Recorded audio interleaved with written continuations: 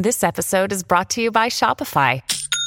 Forget the frustration of picking commerce platforms when you switch your business to Shopify, the global commerce platform that supercharges your selling wherever you sell. With Shopify, you'll harness the same intuitive features, trusted apps, and powerful analytics used by the world's leading brands. Sign up today for your $1 per month trial period at shopify.com/tech, all lowercase. That's shopify.com/tech.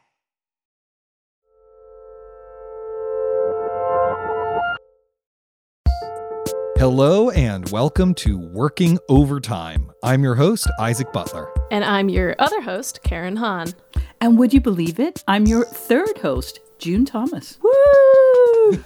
We've gotten all three of us together this time to introduce Working Overtime, which is a new show from us here at Working. It's a little extra tidbit every other week where we'll be talking about how to be more creative, how to be more productive, or maybe how to just be. This week, we wanted to share with you and discuss a special voicemail left from one of our previous guests and a friend of the program, the great Alison Bechdel. Let's take a listen. My creative advice is very boring and obvious, and it's something I very rarely manage to actually achieve. But when I do, it's always extremely productive, which is get off the freaking internet. I have an app that will lock me out of my browsers and my email and any social media sites so that instead of my attention skittering around like a handful of marbles on a tile floor, I have no choice but to enter a state of deep contemplative calm and focus. We have all heard this advice from many different corners, over the course of our lives. If you want to be productive, get off the internet. It can be an incredible time and focus suck. You don't need to have that argument on Twitter about whether or not the latest season of Succession was repetitive. That's not helping you get your work done. But before we get started, let me just ask you both, do you think that this is actually true? Like, if the internet wasn't there, would we just find something else to distract us? Or is it this perfect machine of creativity and attention sapping? I think it looms large because usually when we're trying to get our creative work done, at least for people like us, we're on our computers and just at the press of a button, we can be on this internet thing. We can be checking our email. But I don't think there's anything particularly special about it. Like, sometimes I just don't. There's nothing special about the internet. Internet, that's what I say. Sometimes I just don't care about the internet or my cat or my problems because sometimes I can concentrate.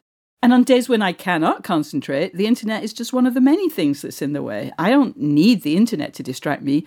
I don't need anything because on days like that, the contents of my head are the true focus thieves.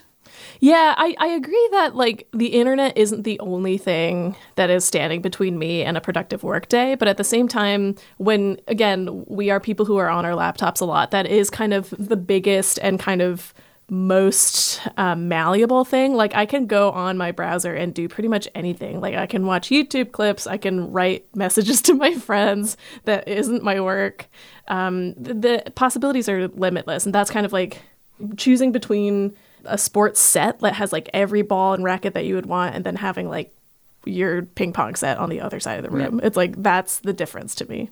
Yeah, that makes sense. It's like the infinite nature of it. When you get sick of one thing you're doing on the internet, you can move on to another thing you're doing on the internet. Yeah, right? exactly. Whereas if you're, in the 19th century, when like in 19th century New England, when the Calvinists' idea of fun was like sitting in a rocking chair, at some point you run out of interesting things you can do while sitting in a rocking chair. Mm-hmm. I mean, to me, I guess the thing that feels most pernicious in this particular respect about the internet is that a lot of it feels like it uses the same mental muscles that I use to be creative. Like, okay, so if I stop writing and I take a 30-minute break to play Mass Effect or whatever, I don't feel like I've been creative during that time period. I feel like I've been usefully bored during that time period. My brain is still doing other things. But if I'm on social media, like, that feels like writing to me on some level in a way that those other activities don't. Does that rhyme with your own experience? Kind of, but I also think that many of the things you can do on the internet instead of writing or whatever it is you're trying to do really are genuinely useful, productive, and good for you. So, if you're not getting anywhere with a chapter or a report or a paper or whatever it is you're trying to focus on, but you can, research another section or find a place to eat this weekend or find a solution to a problem that a relative is experiencing, well, if those are things that you're going to have to do anyway, if they're effectively sort of open loops in your brain, maybe it's good to cross them off the old to-do list. Like, I think maybe sometimes we fetishize concentration and we demonize distraction. And, what does it matter? Sometimes it does. Sometimes it does. If you have a deadline that is just, literally grazing your head, well, yeah, no, then you've got to do what you can to, do this thing that we're all so desirous of, focus. But I think we get a little bit out of our minds about concentration in a way that isn't necessarily good for us. Yeah, I think that's the most generous take that I've heard on it. And I also one that I agree with. Like, I don't think it's all bad to take your mind off of it from time to time. Like, I think a thing that we've talked about on the show a lot is like, what do you do when you feel like you're hitting a wall? And even though like you still have to keep working on that project, and sometimes getting a little distracted is what'll help in that scenario. That said, I feel like social media, to a certain extent, it does feel like a part of my job, but maybe not to the extreme degree that I think Isaac feels that it does. Like, it feels more to me like doing one Sudoku square as opposed to like finishing multiple puzzles, if that makes sense. And also, for me at least, a lot of using social media is just about shooting the shit with my friends as opposed to coming up with, I guess, more untethered or original thoughts, if that makes sense. I've said if that makes sense twice, so you can see how unmoored I am thinking about it. No, I think that makes total sense. I think that makes total sense. Whereas like I'm often like shooting ideas out there that will turn into pieces later, or whatever, like riffing on that sort of stuff. So that, that totally makes sense to me.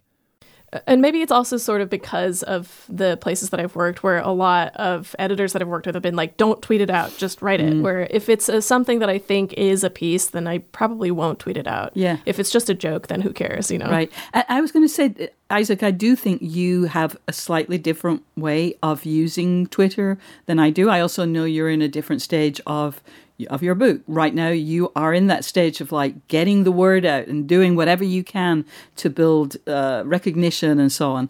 And annoying all of my followers by Exactly. retweeting any little teeny bit of praise I receive. Exactly. Go for it. No. You gotta.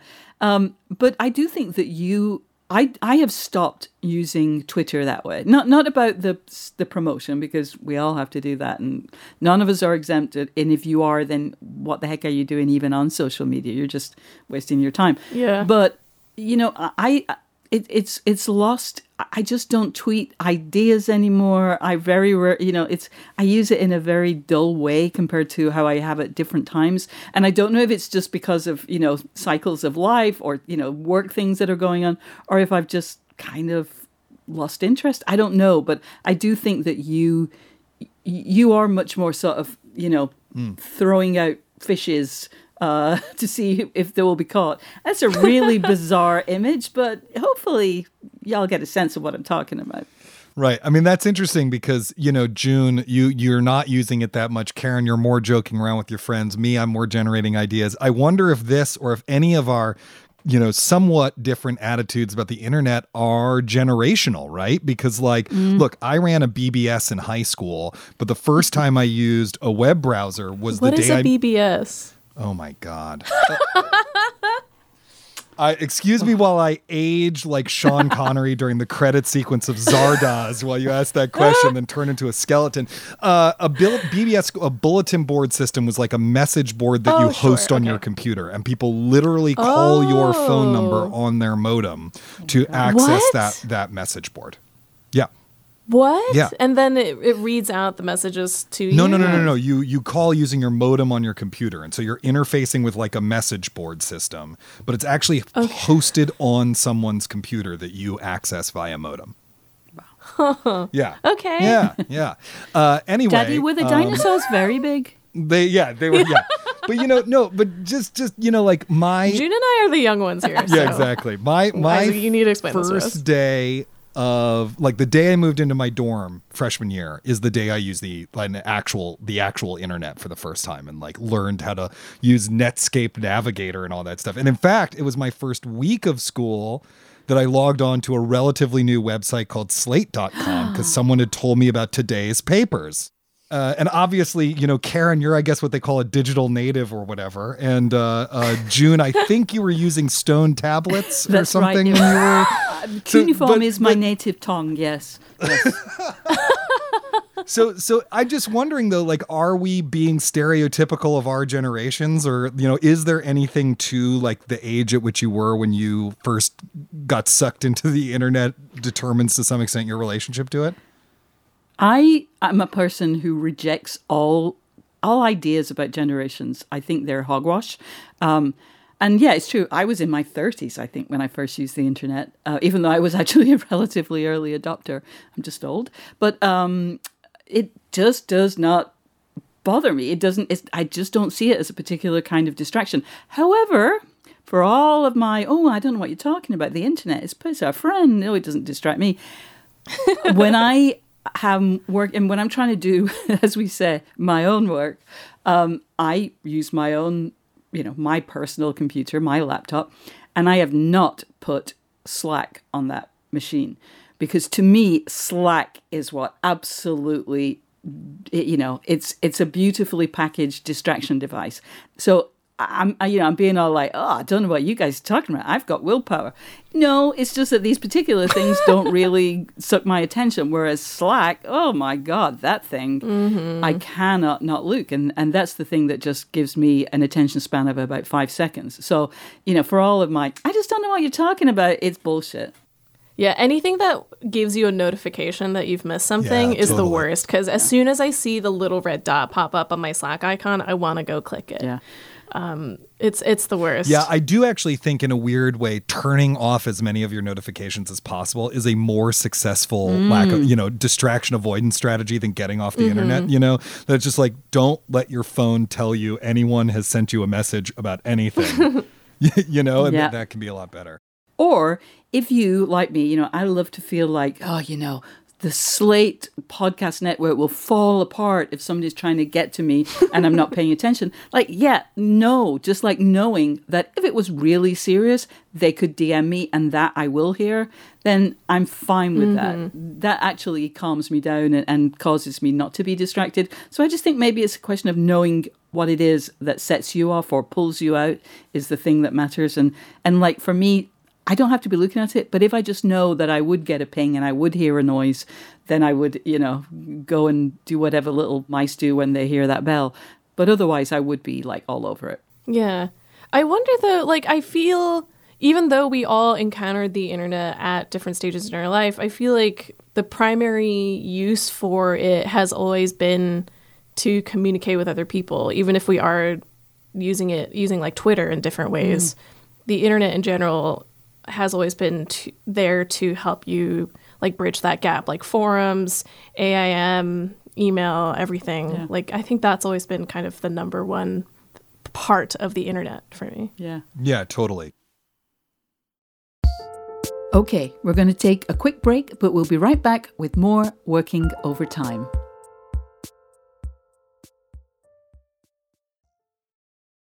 When you need mealtime inspiration, it's worth shopping Kroger, where you'll find over 30,000 mouth-watering choices that excite your inner foodie. And no matter what tasty choice you make, you'll enjoy our everyday low prices, plus extra ways to save, like digital coupons worth over $600 each week. You can also save up to $1 off per gallon at the pump with fuel points. More savings and more inspiring flavors make shopping Kroger worth it every time. Kroger, fresh for everyone. Fuel restrictions apply. Another day is here, and you're ready for it. What to wear? Check. Breakfast, lunch, and dinner? Check. Planning for what's next and how to save for it? That's where Bank of America can help. For your financial to-dos, Bank of America has experts ready to help get you closer to your goals. Get started at one of our local financial centers or 24/7 in our mobile banking app. Find a location near you at bankofamerica.com/talktous. What would you like the power to do? Mobile banking requires downloading the app and is only available for select devices. Message and data rates may apply. Bank of America NA, member FDIC. Hey, working listeners, do you have any creative advice you'd like to share with us? Or maybe you have a problem or a hurdle with your creative work that you'd like us to help you solve. Either way, give us a call and leave a message at 304-933-WORK. That's 304-933-9675. Or send us an email at working@slate.com. All right. Back to the show. So if you do want to get off the internet, though, if you're going through those periods, because we should say, you know, what one way to tell whether you need to get off the internet or not is if you are actually having trouble completing your work. If you're someone who regularly makes your deadlines and you're distracted on the internet or not, then it's actually not a problem, right? It's just a thing that's part of your... I mean, you might want to spend that time reading books or watching movies or whatever, but I'm just saying, you know, it's not actually impacting your work if you're able to get your work done. But sometimes we all go through phases where we gotta avoid the internet. We got to turn it off. We got to get to work. What do you all do? June, you have an app for like everything work and productivity related. So is there an app for that? Is there an app that you use to get off the freaking internet? You know, again, I think this might be the only thing that I don't have an app for. I think turning off the internet or Wi-Fi would just make me hate myself. You know, look at it or don't. And again, for all of that, I still can't look at Slack. So I don't have an app for it. Weird, huh? Yeah, so you're not like a freedom person? No, I've never tried freedom. I don't want any freedom. I don't know. There was a really interesting piece in the New Yorker back in December by a writer called Julian Lucas. And it was about all the various distraction-free writing options that are available that are available these days, apps and even devices that you can spend money on. And I enjoyed reading it. I had tried some of them. Some of them I'd wanted to try. But again, I think we're just blaming the internet for something that's in us. And I think something that I definitely recognize is trying a new app or trying a new device as if that's going to be the thing that solves our concentration problem or a deadline meeting problem or whatever it is. Really, we're just trying novelty. We're just saying, maybe this will work. Just to kind of, that's another form of distraction, I think. But, you know, hey. Interesting. At the same time, you know, if you find something that works for you, hey, you know, I'm proud of you. I'm envious of you, but this just isn't my thing. Elisa Gabbert, who's a wonderful essayist and poet, had a great piece on productivity apps as well in The Believer recently, where she surveyed a bunch of them that I think is really worth checking out. And one of them, which at first I was like, was this made up for this piece? But I think it's real. I believe is called Forest, and you set a timer and it locks your phone, and a little image of a sapling grows on your phone. And then if you pick up your phone, the tree dies. So it like fills you with guilt for having touched the phone. I briefly used one that was called Self-Control, which is really basic. You just list the things that you want it to block, Twitter and Facebook, whatever. I'm not on Facebook anymore, but Twitter and Facebook, whatever. And then you set a timer, and you actually have to hard reset your computer to get it to turn itself off. Like you can't. And so one time I was having a conversation with someone about productivity apps and they were like, oh, I use Freedom. And I was like, oh, really? I use this app. It's called Self-Control. And she thought I was insulting her. Oh, no. She was like, you asshole. I was like, no. The app is actually called Self-Control. It's real. I wasn't saying I have self-control. I don't. It's called Self-Control. And she just would not believe me. But also, though, don't you think that the creators of Self-Control were setting people up for that kind of misunderstanding by giving it that name? Maybe there's a certain perversity to it, yes. Yeah. Hey, have you ever tried this app? It's called Self-Control. Or maybe even, have you ever tried Self-Control? Said in a very superior way. The tone does all the work there. Yeah, exactly. Really what about you, Karen? Have you tried Self-Control? No, I haven't tried the app. Only Sheer Willpower. The only app that I've ever used... Is that an app called Sheer Willpower that I don't know about? I wish. The only app that I ever used, I think, was... I think it was when I was in college, but it basically would open up this browser window for you to use. And the idea was that there's like no tabs at the top or anything like that. It's just like a clean page that you write on. It does like little typewriter noises for when you type. And you can you have the option of like, I think it was either putting on music or like nature sounds while you're writing. So trying to make you focus. It didn't work super well for me, I think, or I didn't feel any differently about it than I would any word processor. So I guess you could say it's a failure in that regard. I also am the kind of person where if I turn off my Wi-Fi, I just start getting anxious a little bit. Not because I'm like, I have to check my Twitter or anything, but just because I'm like, what if I need to go look something up that I don't know right now? Like, I won't have access to it. Do I turn my internet on then? Is that okay? What if I end up blah, blah, blah? It just spirals out from there for me. Yeah. What about you, Isaac? I'm very curious what your distractions are. What are you prone to? I do think that the research thing when you're writing nonfiction is real, that you might come across something that you need the answer to and you can't get it. And that is where the abbreviation TK, for things you're going to insert later is very, very useful, right? And you just, and so my Wi-Fi free drafts are just littered with TKs. And then you spend an hour with it going through and filling them all in, right? It's not the end of the universe. So I've actually done a pretty good job of staying on task. I don't usually blow deadlines. I try to get extensions in advance. That's usually my thing, is don't blow. It's the opposite of the, it's better to ask forgiveness than permission. You don't actually want to do that with deadlines, right?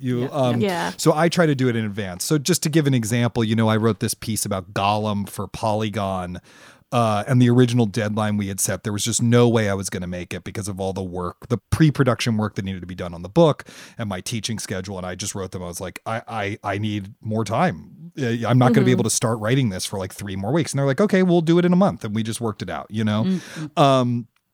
all of that said, when I started work on the method, so this was like 2 years ago, I was going through a period where it was very difficult for me to get off the internet and get my work done. I did a couple of things. I quit Facebook. That really helped. I quit Facebook, not actually for that reason, but because it's, destroying democracy. But, I quit Facebook, which helped, and did some other stuff. But eventually I realized that like the thing that I was having trouble with was getting started on each chapter. Was that hump of getting started was the thing that the internet was really helping me put off. So for the first part of my book, until I got the momentum going, really, for the first part of my book, the first 8 chapters, what I did was this. I would spend a month on each chapter and I would research what I needed for that specific chapter, because I already had like overarching stuff that I knew, but I would research what I needed for that specific chapter. And then I would create an incredibly detailed outline with quotes and blah, blah, blah, blah, blah on Google Docs. And then I would open that Google Doc on my iPad, right? which only has Wi-Fi, because you can work on it offline, and turn off the Wi-Fi. And I would go to a cafe with a pad of paper and a pen, and I would handwrite the chapter. And that was the only way I was able to get that done. And then at the end of the month, the last day or 2 of the month was spent typing it up. Right. And so that really worked. That was a really clever way to for me anyway, to like trick myself into not being on the internet, because the thing I needed was all of that information, right? But if I had already worked out all of that information, then I could just bring that information with me and just write by hand, which was also interesting because actually stylistically I'm a different writer when I write by hand than when I type. And so I do think, some of the voice of the book comes out of its sort of hybridness of having been started by hand and then finished typed. That's so interesting. So like that was actually like a really cool experience. And then by the time I was going on part 2, in part because the characters are more connected and the story is more condensed. Once we get to that point, there's a bunch of time jumps in part 1 that there aren't in part 2. I was like, oh, I actually need to research this whole thing and then write it all in one go. But I already have momentum going. And so I just didn't need that process anymore.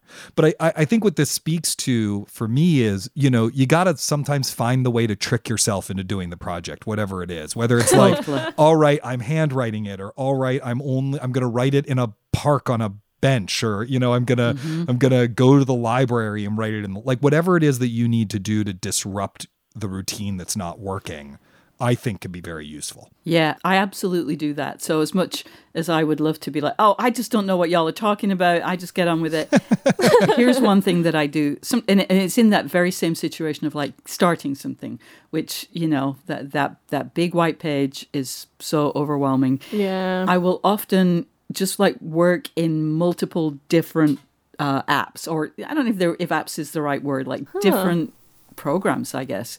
So among the ones that I might cycle through are, of course, Google Docs, Word, Logseek, Obsidian, Mem, Bear. Like I'll just kind of try, and then somehow knowing that now this is a different blank page, and I can always go to that other blank page. It makes no sense, but somehow that is a trick that my mind will fall for. And historically, that has been weirdly productive. And I could not tell you why. It makes no sense, but hey, you know, if it works, I'll just keep doing it until I have to find another trick that my mind falls for. What about you, Karen? I don't know. Listening to what you were saying, I was like, that's so wild. And I feel like I'm so tied to like one word processor at a time. And now I'm curious if it'll help if I jumped around, but who knows.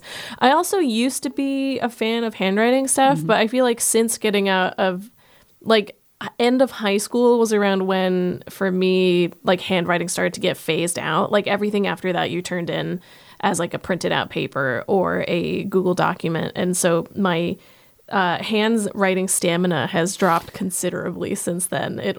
My hand will cramp up a lot faster. So I love to write. Totally. And I love paper. You know, we've talked about this before. But my problem with handwriting stuff like this is that I tend to lose just that one paragraph that really finally cracked it. And then I'll be spending hours and hours looking for that paragraph, which drives me crazy. And even though you will not be surprised to hear that using, 6 different word processing programs, that can also happen, it's just so much easier. Like you can do a universal search and there it shows up. Whereas, the lack of searchability of paper, it's a problem with the app, man. I use this app. It's called Pen and Paper. We're throwing out $1 million ideas all left, right, and center here. Yeah, absolutely. Well, before we give up any more multi-million-dollar ideas, perhaps we should just say that's the time we have for this week. If you enjoy this show, or even if you don't forget to subscribe wherever you get your podcasts. And if you have ideas for things you would like to hear on working overtime, or things we could do better, or questions you want to address, we would love to hear from you. You can send us an email at working@slate.com or give us a ring at 304-933 WORK. That's 304-933-WORK. And if you'd like to support what we do, please sign up for Slate Plus at slate.com/workingplus. You'll get bonus content, including exclusive episodes of Slow Burn and Big Mood, Little Mood. And you'll be supporting what we do right here on Working. It's only $1 for the first month. Special thanks this week to production whiz Kevin Bendis and to our series producer Cameron Drews. We'll be back on Sunday with a brand new episode of Working, and in 2 weeks we'll have another Working Overtime. Until then, get back to work.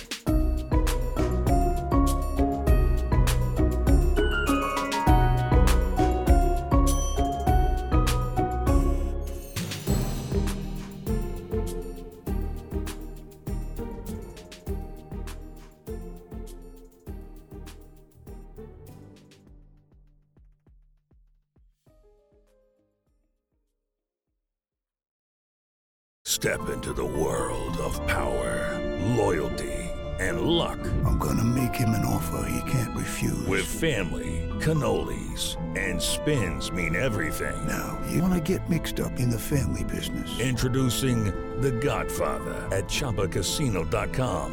Test your luck in the shadowy world of The Godfather slot. Someday, I will call upon you to do a service for me. Play The Godfather, now at ChumbaCasino.com. Welcome to the family. No purchase necessary. VGW Group. Void where prohibited by law. 18+. Terms and conditions apply.